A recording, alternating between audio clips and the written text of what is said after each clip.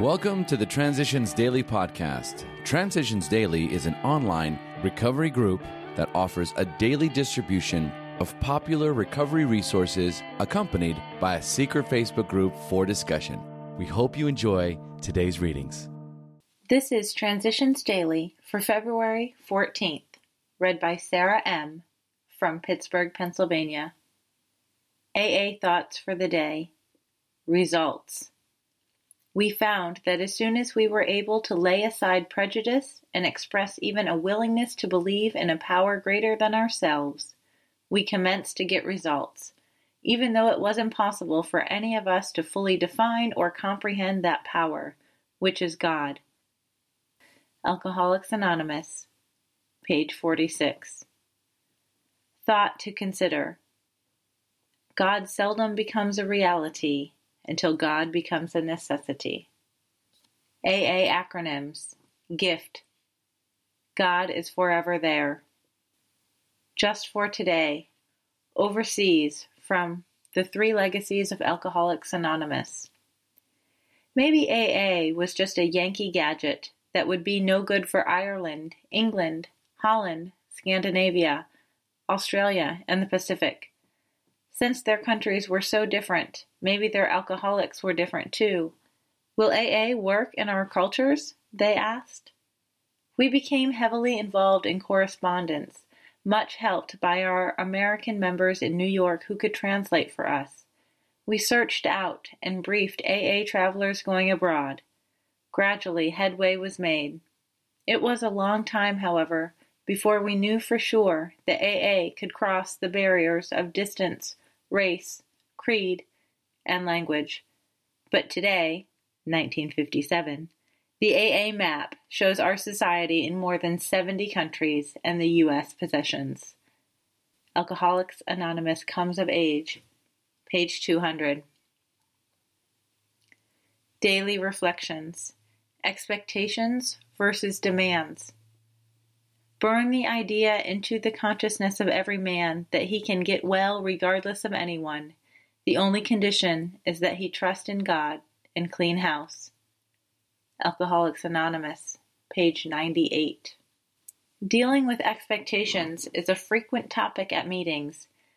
It isn't wrong to expect progress of myself, good things from life, or decent treatment from others. Where I get into trouble is when my expectations become demands. I will fall short of what I wish to be, and situations will go in ways I do not like, because people will let me down sometimes. The only question is, what am I going to do about it? Wallow in self-pity or anger? Retaliate and make a bad situation worse? Or will I trust in God's power to bring blessings on the messes in which I find myself? Will I ask Him what I should be learning? Do I keep on doing the right things I know how to do no matter what? Do I take time to share my faith and blessings with others? As Bill Sees It. Our companions. Today, the vast majority of us welcome any new light that can be thrown on the alcoholic's mysterious and baffling malady. We welcome new and valuable knowledge, whether it issues from a test tube, from a psychiatrist's couch, or from revealing social studies. We are glad of any kind of education that accurately informs the public and changes its age-old attitude toward the drunk. More and more we regard all who labor in the total field of alcoholism as our companions on a march from darkness into light. We see that we can accomplish together what we could never accomplish in separation and in rivalry. From the Grapevine, March 1958. Big Book Quote. We are careful never to show intolerance or hatred of drinking as an institution. Experience shows that such an attitude is not helpful to anyone. Every new alcoholic looks for this spirit among us and is immensely relieved when he finds we are not witch-burners. A spirit of intolerance might repel alcoholics whose lives could have been saved had it not been for such stupidity. Alcoholics Anonymous, Working with Others, page 103. 24 hours a day. AA Thought for the Day. After that first drink, we had a single-track mind. It was like a railroad train. The first drink started it off, and it kept going on the single track until it got to the end of the line, drunkenness. We alcoholics knew this was the inevitable result when we took the first drink, but we still couldn't keep away from liquor. Our willpower was gone. We had become helpless and hopeless before the power of alcohol. It's not the second drink or the 10th drink that does the damage. It's the first drink. Will I ever take that first drink again? Meditation for the day. I must keep a time apart with God every day. Gradually, I will be transformed mentally and spiritually. It is not the praying so much as just being in God's presence. The strengthening and curative powers of this I cannot understand, because such knowledge is beyond human understanding, but I can experience them. The poor, sick world would be cured if every day each soul waited before God for the inspiration to live aright. My greatest spiritual growth occurs in this time apart with God.